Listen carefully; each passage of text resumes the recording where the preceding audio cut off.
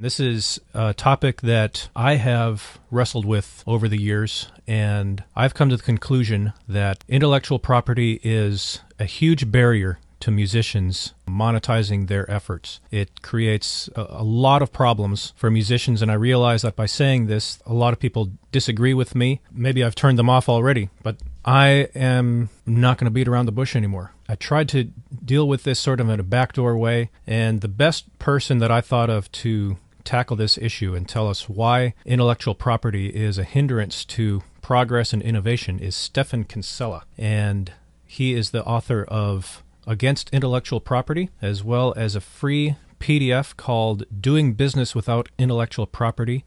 And you can get that PDF at musicpreneur.com/resources. So, Stefan, I guess the major problem with intellectual property is that it really does not fit in with the traditional concept of property as we know it. Do I have that correct? Yeah, that's part of the way to look at problems with it. I think you mentioned I'm actually a practicing patent attorney and intellectual property attorney, so I've done this for 24-something years as a practice, as my career.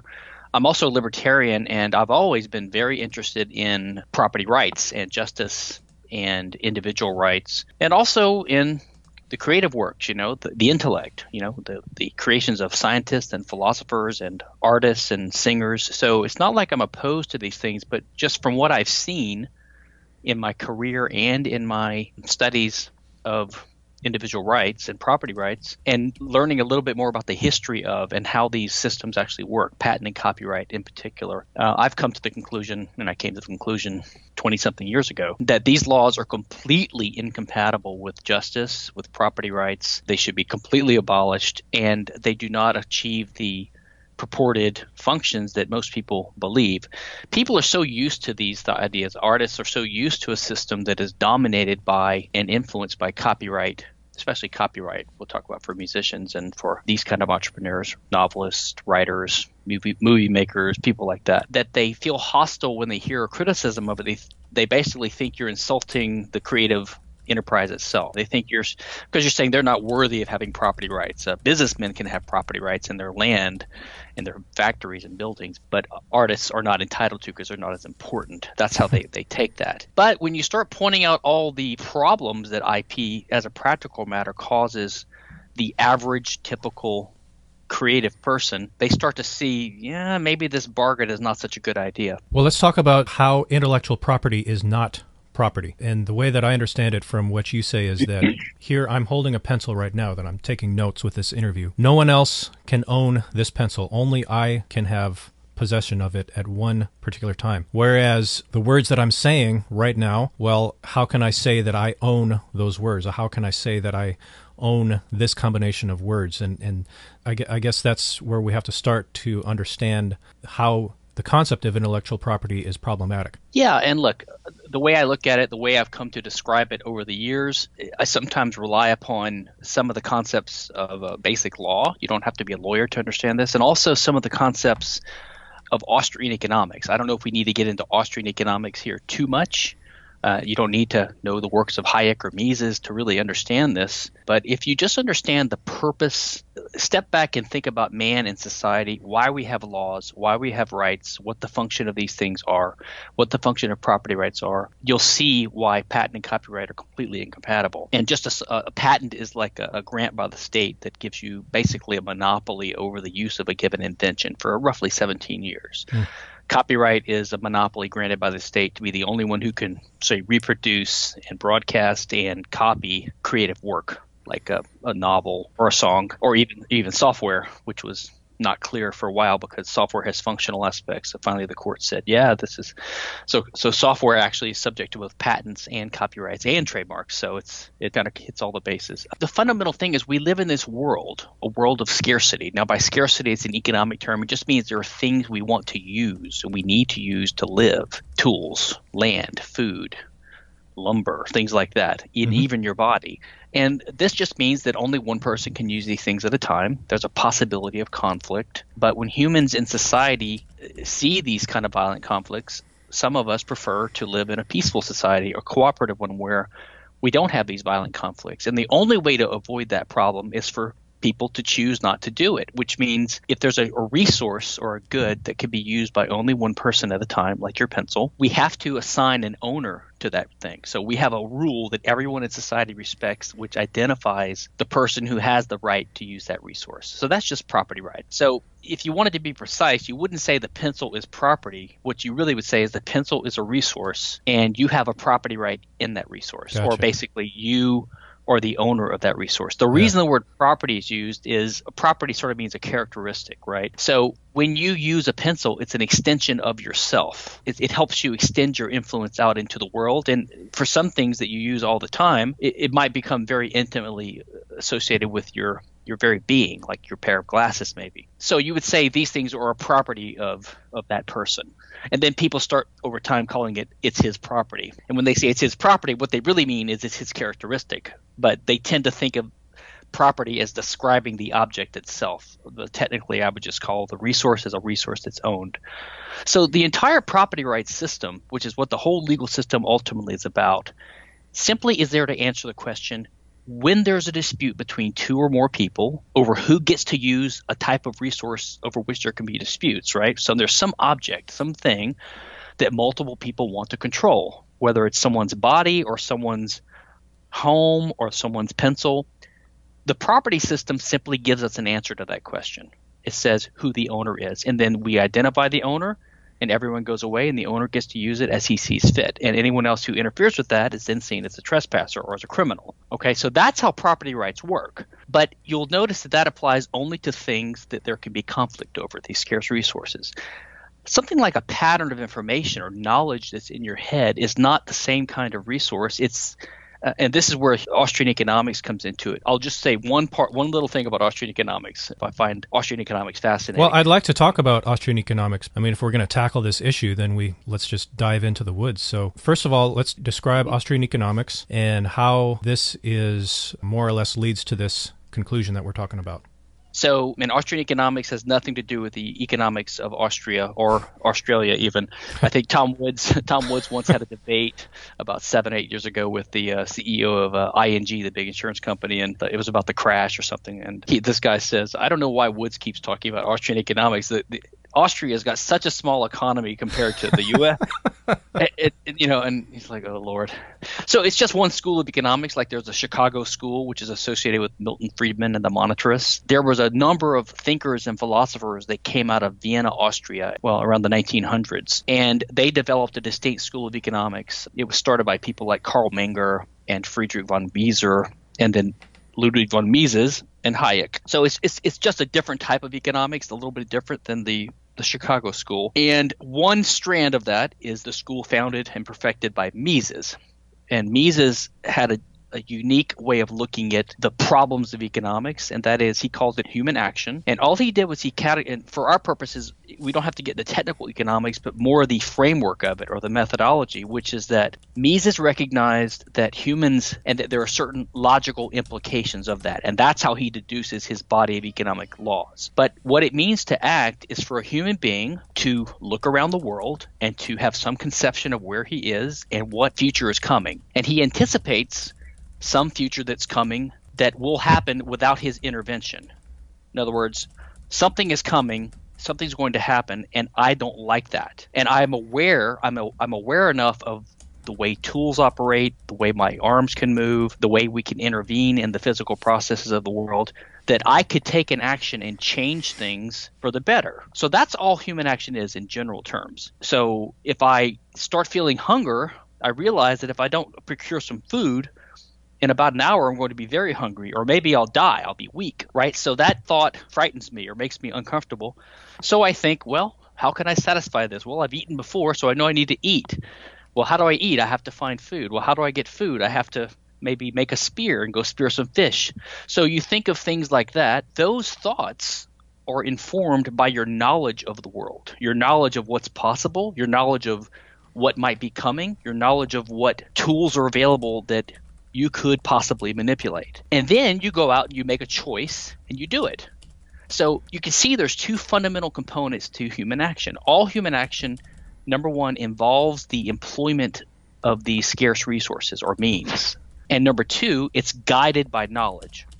So you have information or knowledge about what you think might happen in the future, and about how the laws of physics work, right? How if you sharpen a spear and throw it in the water, gravity will take it down, and if it hits the fish, it will kill the fish, and you can catch the fish, and you can use fire to cook the fish, etc. So you see, all human action, especially successful human action, that is an action that achieves what you wanted to achieve, is a combination of knowledge and employment of scarce resources. Now, the scarce resources are these things that we talked about before, that there could be conflict over those. Like, only I can eat that fish.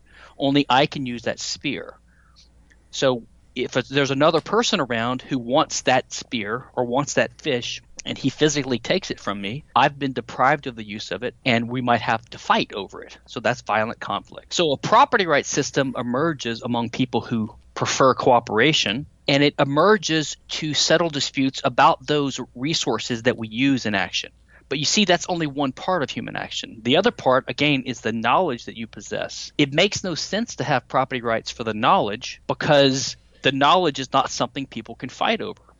My knowledge of how to use a sharp rock to make a spear tip, my knowledge of how to throw the spear at a fish and kill it, is knowledge that anyone else can use at the same time. There may be thousands of other people who also know how to do this, or they might have learned it from you, from observing you. The fact that they copied what you did or learned from what you did doesn't take anything from you whatsoever. There's no conflict there. They're not taking the knowledge from you because you still have the knowledge.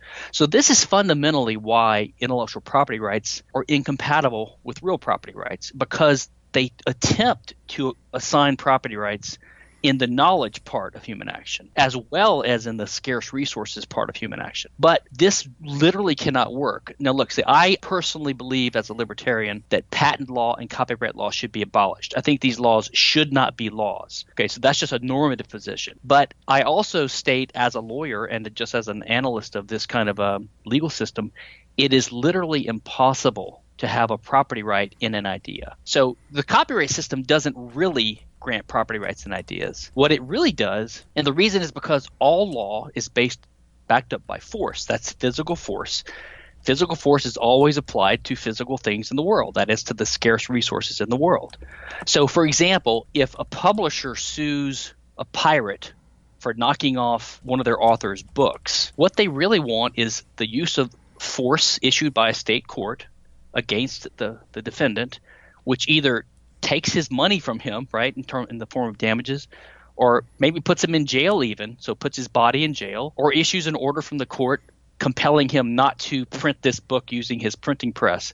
So all of these results are always basically the same as the end result of a dispute over those resources.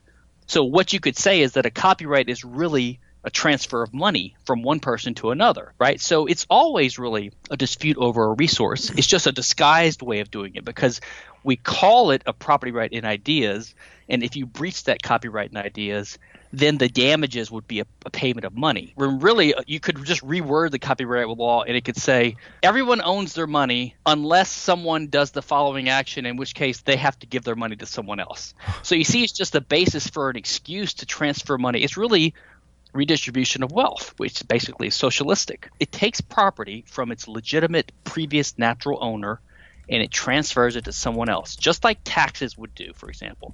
So in a sense, it's no different than a tax. So by having Stefan on this program, you're sort of guessing my political leanings. I tend to be libertarian as well. Okay, so I want to play the role of the ignorant plebe here, because I more or less am. Let's break down what you just said. So you're saying that the pencil is a extension of myself. It allows me to express myself. Okay? A lot of people will say, well, that is why we need intellectual property law in the first place, is because my song that I just wrote, that is an extension of myself, and it is. But now let's take what you said later in your argument. You just have this idea that the content creator is absolutely powerless, and the only way that they can protect their own content is through this law. But you say that if the content creator takes some proaction, they can actually flourish in ways that the IP law prevents them from doing so.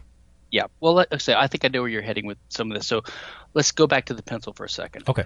My argument is not that you have a property right in the pencil because it's an extension of yourself. What I was trying to explain there is the reason the word property is misused is because the word propriety just means you're the proprietor or owner of something. So, or who's the one who properly should be able to use this thing. So I'm just explaining why the word property has morphed over time and ends up being used to refer to the thing owned itself. Hmm. The reason you have the right to the pencil is not because it's an extension of yourself, because you could imagine other extensions of yourself that you don't have a property right to. For example, you have a certain weight right now, and you have a certain color maybe, and you have a certain age, right? And you might have a certain style of laughing. There are many characteristics of you that help define what your nature and identity is, but you don't own those characteristics. If you owned your weight, I don't know what it is, but let's say it's 173 pounds. That means you would own everyone else in the world that weighs 173 pounds. So the problem is you can't own universals or characteristics of things. Hmm. So it is true the pencil can be considered to be an extension of yourself, and that's why we might say it's your property. It's a property of you. But the reason that you own it is because you have a better claim to it, and it's the type of thing that can be owned. So one thing I didn't mention was how we assign these property rights. It's not just arbitrary. If we want to have a voluntary society that's cooperative and peaceful and productive and everyone can get along, at least possibly, we come up with these property rights to assign the ownership of these possibly disputed things, but those property rights have to be assigned based upon some fair rules, some kind of objective rules that everyone could recognize as being fair. And those turn out to be only two rules. And creation, by the way, is not one of them, which I'll get to.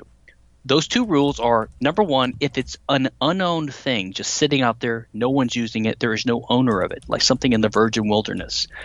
If you are the first person to start using it and do it in a demonstrable way where there's property boundaries or borders set up around it, you put a fence up around a little hut. Now you've homesteaded this land. So we call that homesteading, or you could call it original appropriation. So the first way to come to own a resource is to be the first one to own it when it was previously unowned. The only other way to come to own a resource is to acquire one that's already owned from someone else voluntarily from them, that is by contract or gift or donation. So those are the only two ways to come to own something. Most people think that creation is mixed in with this, or as part, or as another way of coming to own resources. Like if you make something, you should own it. But that, and then they analogize from that. They say, well, if I make a new horseshoe and I own that new horseshoe, what if I make a new song? Why shouldn't I own the song? Because you've already agreed that people that make things own them. The problem is that's actually not true. It is not true that people that make things own them. And let me explain why. Making something just means transforming it or producing a new arrangement of that thing. So to make a horseshoe, I need to have some iron ore first, some metal.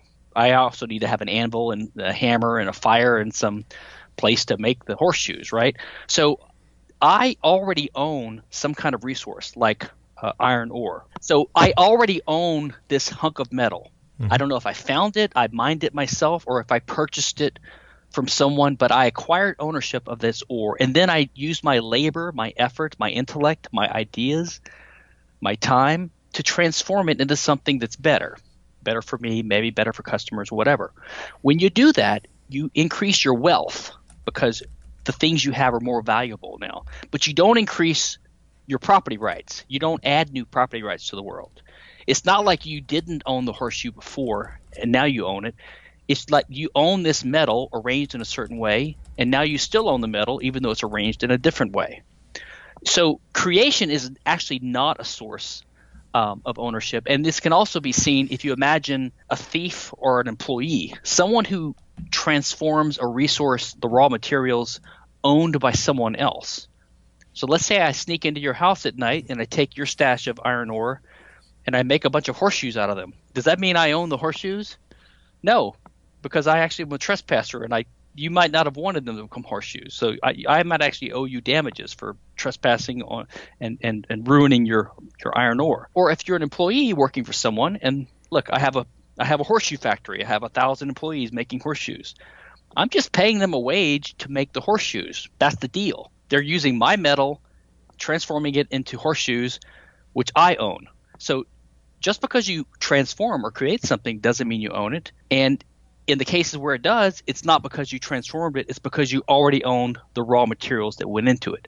So this is the reason why the creator of a song doesn't own the song, because owning the song would mean owning other people's bodies, basically, because you could prevent them from singing the song or typing it out on paper. So that's one way to look at it. The other thing is, if you realize the nature and the history of these rules, I mean, look, copyright came about when the printing press started emerging and the ruling classes, the church and the state started getting nervous, because before they had control over these scribes, these people that had to hand copy everything one by one, and they had control over this through the church. But now the printing press started threatening this and started threatening to allow mass-printed, mass-produced works to get out into the hands of the people, even if the church and the state didn't want them to read this stuff, okay, or it wasn't the approved version.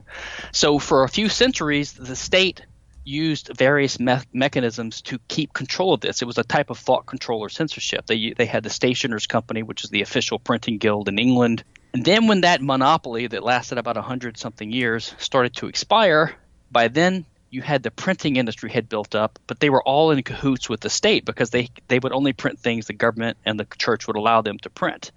And if you had to print a book, you had to go through the official printing company to do it. So you see the government and the church kept control of what books were printed using this mechanism. And when the Stationers' Company's monopoly started to expire, Parliament established the Statute of Anne. The Statute of Anne basically started modern copyright. So copyright comes out of the states and the church's ability to control what could be printed. So you can see that the roots of copyright lie in censorship, and you can see that it operates this way today. Imagine you're some artist and you want, you write a new poem, you make a new painting, you photograph a certain scene. Even if you photograph it independently and originally, but you stand in the same location that some other photographer did, you take a picture of the same natural items, you could be sued for copyright infringement. If you post a song on YouTube, someone could send a DMCA takedown notice claiming that they own a copyright in some aspect of it, and it will be taken down. So if you have a documentary and you want to produce a documentary, it's almost impossible to do documentaries now without stripping them of lots of content, because you can't get permission from people that have bits and pieces of things you wanted to use in your documentary. So there's a tremendous hampering of artistic freedom under the copyright system. One resource that I found very helpful was Against Intellectual Monopoly by Boldrin and Levine, a couple of professors, I believe, in St. Louis, is it? Yes. From what I understand, they set out to disprove what you're saying right now. And they were going to, prove that intellectual property, the whole concept of intellectual property, is legitimate. And they, in their studies, their research, they ended up completely changing course, completely disagreeing with themselves, what they had at the outset, and wrote this book called Against Intellectual Monopoly. Yeah, that's right. Let me put this into context. The way that some of us, probably yourself and me, would approach these type of issues is from a more of a rights-based or a principled approach. So we sometimes talk about what natural human rights are, and this is connected with property rights. And so most of the argument I've given is practical, but that's because property is a practical institution. But we're explaining basically that a copyright or a patent basically violates someone's rights, because a copyright prevents me from using my property as I see fit. A patent prevents me from using my property as I see fit. So that's a violation of my natural right to property, my natural ownership of my body and myself. That's one way to look at it, okay?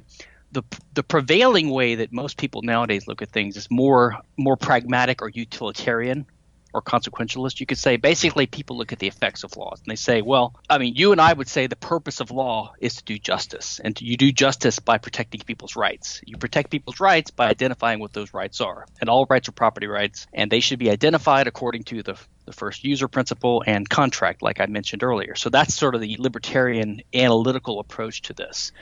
But nowadays, everything is sort of all soupy and not as precise. People say, well, we need a law here because we need this effect. So people say, well, we don't have enough stimulation of the arts. So therefore, we need the government to have the National Endowment for the Arts and take some money from some people in the form of taxes, and then have a government agency that distributes this money to, to needy artists, right, who otherwise would not have enough money to engage in their projects.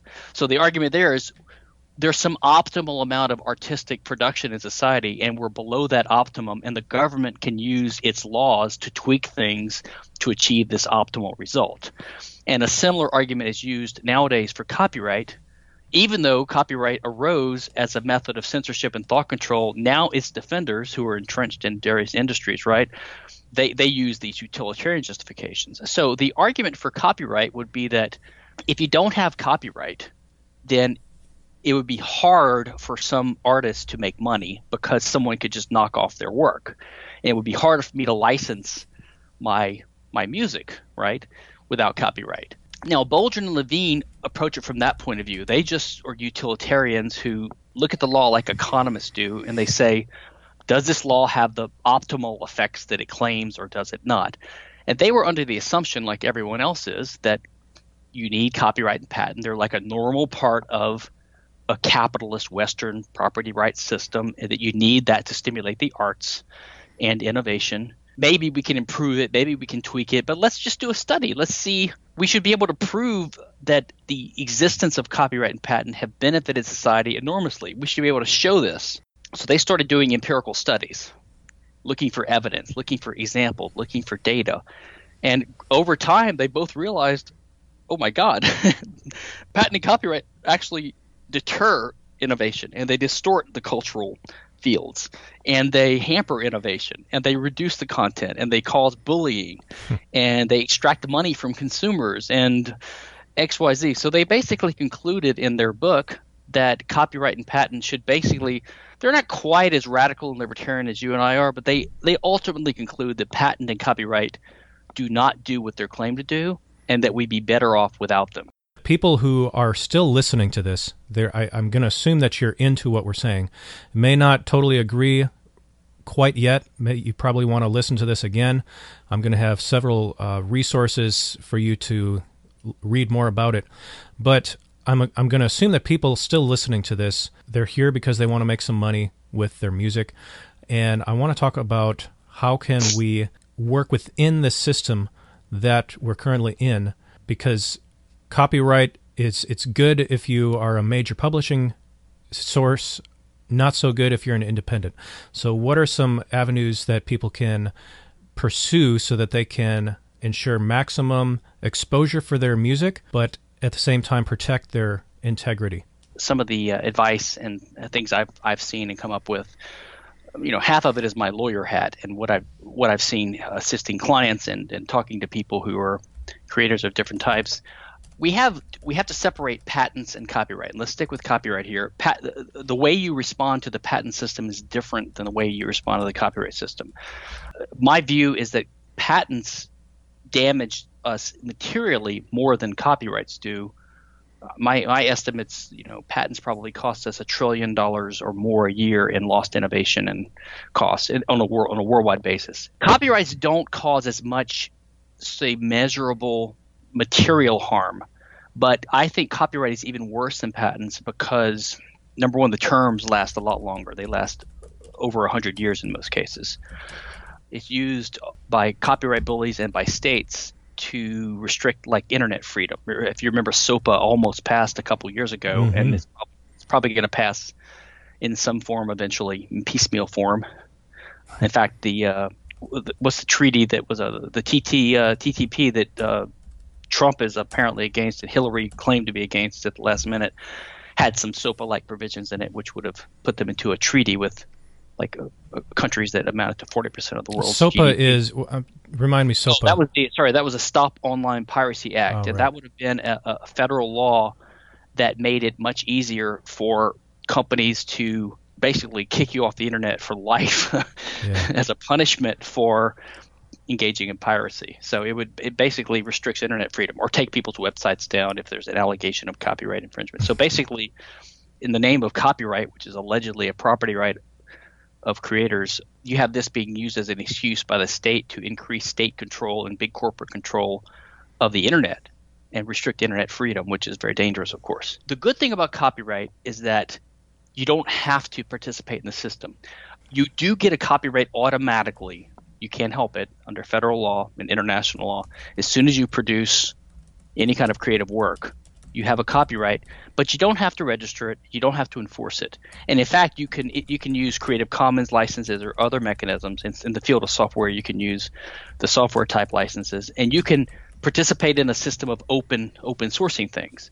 The other thing you can do is try not to assign your copyrights away to a music studio or one of these publishers, because then you lose control of it. Okay, and then they're going to use it like bullies, and they're going to charge crazy prices for your book. They're going to make it hard for your name to get out there because piracy is going to be more limited.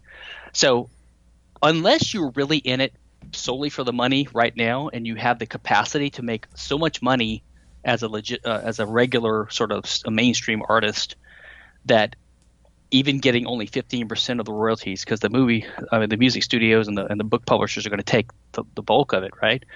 Then I think you're better off being independent. So my next book, I'm going to self-publish. I'm not going to go through a publisher because it would delay me by a year. They're going to insist on some changes, which I don't want to make, right? And then they're going to publish it for way higher price than I want to. They're not going to consent to me putting a free PDF online, let's say, for marketing purposes or to get my name out there. There's just so much liberty and freedom that you have, and especially with the technology now, right? I mean, we all have heard these stories of these guys that are publishing. Well, if you talk about music itself, of course, I think we all know by now that a lot of musicians make their money from gigs. But no, who's going to pay you to do a gig or for a concert if they've never heard of you? I mean, it's going to be a smaller deal. So, I mean, most concerts I go to, the musicians have a stack of CDs, and yeah, they're selling them. I don't think they're making their money off the CDs. Sometimes they give them away. They want people to know their music. I think it was Cory Doctorow, a science fiction author, who said the real danger that a budding artist faces is not piracy, it's obscurity. So it just makes no sense to try to restrict a budding fan base.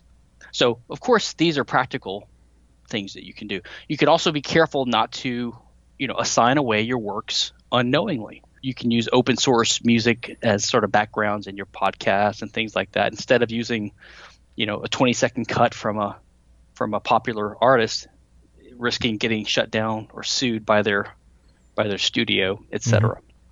Yeah, the music that I use for this podcast, I know the guy that produced it, and I just sent him a message and said, "Hey, can I use your song for my podcast?" He said, "Sure, no problem." Well, one interesting thought experiment, it's a little bit on a tangent here, but at the present time, you can just use public domain work, which is basically work that's, say, more than 70 years old. So a lot of times people use old cartoons and old advertisements and old book manuscripts and classical music from 100 plus years ago because they know that that's safe. In a way, this distorts the culture because we have the last 50 years worth of stuff is like not on the shelf of the tools you can use. So it distorts the culture a little bit. But imagine the world in 10,000 years. The body of human artistic output that is going to exist on peta drives, in people's pockets, is going to be immense. And even if we still have copyright law, which blocks the last 70 years of music, you're going to have 10,000 more years of great music to draw from. So like 99.9% of all human artistic output would be available in the public domain. And so it won't be as big of a barrier to creative freedom in 10,000 years. Right. Just because the fraction of new stuff will be so much smaller.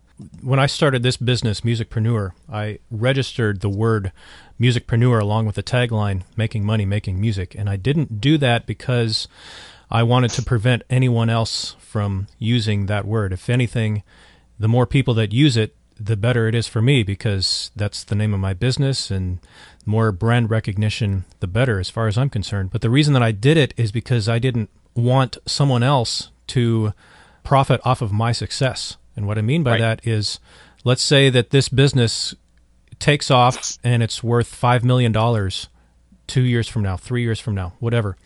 Someone could register the word Musicpreneur and then contact me and say, "Hey, you can't use that word anymore. If you want to use it, you have to pay me $70,000 a year or a month or something." Yes, and now you're getting to, when you say register, you're talking about trademark, which is yet another type of intellectual property right, which we haven't even touched on. I'm opposed to trademark as well, but for other reasons. I think in today's climate, it makes total sense to register your trademark. But again, what you can do with that is trademark is a little bit different than copyright and patent. You don't have to enforce a patent or a copyright, but trademark has the feature where if you don't enforce it, then you could lose it over time. And then again, you're facing the danger that you think you might face before, which is someone else might register that as a trademark and then prevent you from using your own name. So what you can do is trademark it, and then whenever you see someone else using it, you just send them a letter and you say, you're using my trademark. I'm happy to give you permission to do so for $1 a year. Yeah. Or some marginal fee so that you have an official license. They recognize your trademark, but they're in the clear. You're not threatening them. And you keep your trademark alive that way. So there are little tips and tricks like that you can do to navigate within the existing system. Well, the Austrian system of economics. I know that this is a music podcast, but we're entrepreneurs too, so you have to understand the way things work with economics as well. So that's why and that's why I'm not bashful about having Stefan Kinsella on here. The system of property that you're describing, that's very much in the tradition of John Locke versus like a Thomas Hobbes. So where do you think the philosophy behind this intellectual property comes from? It's definitely not John Locke and the founding of America. That's type of where does it have its foundation? Well, I think the historical foundation is for copyright was really in this thought control, censorship, and in patents it was more protectionism, like the king granting a monopoly to one of his cronies in a given town, like the only guy who could export sheepskin or something. So he just did that to get loyalty from this guy, and maybe the guy would give him some kickbacks, help him collect taxes, things like that. But something that Boldrin and Levine were saying, they said that England had these copyright laws, but then British authors would sell their books in the U.S. or in the colonies where there was no law, and they would flourish, whereas in Britain they didn't do as well. Now we have more of an internationalist system where we have these treaties like the Berne Convention. So all these countries, most of the countries in the world, agree to abide by certain minimum standards, which is how the U.S. and the copyright, the music industry, Hollywood, and the software industry have sort of, and the pharmaceutical industry especially, have exported our copyright and patent laws to the rest of the world for the benefit of big American corporations. But in the beginning of the Industrial Revolution, in the beginning of the United States, we had a copyright and a patent system, but there were no international treaties. And so we had copyright here, but it didn't extend to foreign authors. So some foreign author like Charles Dickens, his book could be knocked off in the U.S. because he was a foreign author.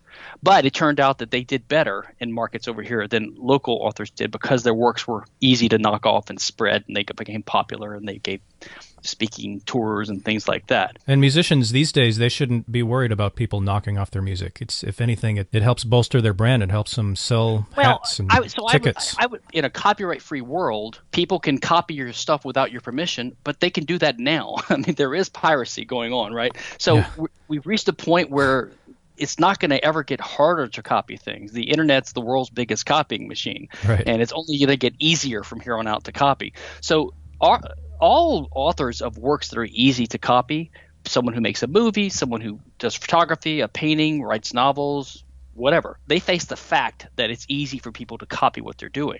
So that's a fact. No matter how draconian we make the laws trying to make a few examples out of the few people that we can catch, that's happening. So they have to face that reality already. Right. Look, artists thrive on freedom. They're about freedom. They should be for freedom. They should be for justice.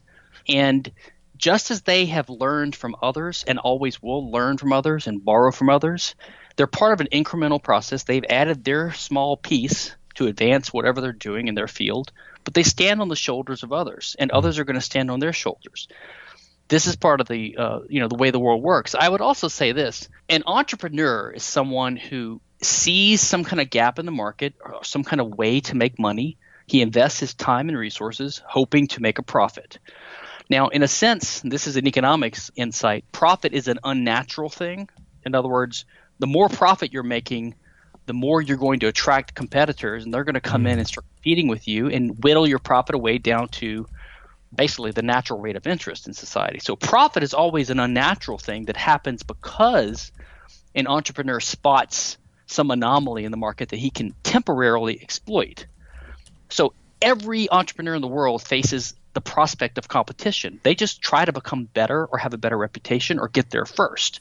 So as a simple example, if I notice there's this craze of taco restaurants spreading around the country, right? Like up until now, it's been pizza and hamburgers. But notice that, hey, Arizona, they really like those tacos there. So I start a little chain of taco restaurants in Texas, let's say, and they're popular.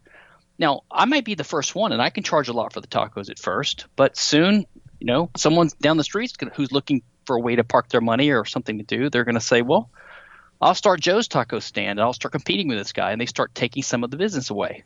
So it's only a matter of time before there's lots of them, and it's harder for the original guy to make the same profit he used to. So he's got to keep innovating, or maybe he goes out of business eventually, right? So you have McDonald's and Burger King in the hamburger industry, and you have Taco Bell and Taco Cabana and others in the taco industry. The point is, every entrepreneur faces the challenge of figuring out how to make a profit, even though he's going to eventually face competition. So in abstract terms, that's exactly the situation of some musician who wants to profit from their work.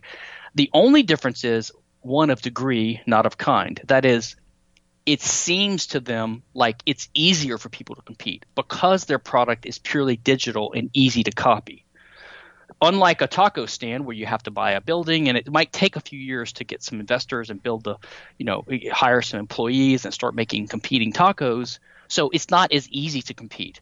In certain fields where a key aspect of the product is an easily copyable pattern of information on a disk, and as I said, with the internet and with digital technology and with mass storage becoming cheaper and cheaper and cheaper, copying is just very, very easy now. So what that means is it's simply easier for people to compete with you in certain fields if you have a certain business model. So all this means is it's up to the musical entrepreneur to recognize this and to try to find a way to make a profit despite the fact that he's going to have competition. You can sing at a concert, and that's not something anyone else can do. If you're famous with a given group of fans, you are the only one they want to hear, right? So you can charge a reasonable amount for a concert or for a bar mitzvah or to make a song for someone, for their kid's birthday. I don't know. Help them do a music video like Rebecca Black.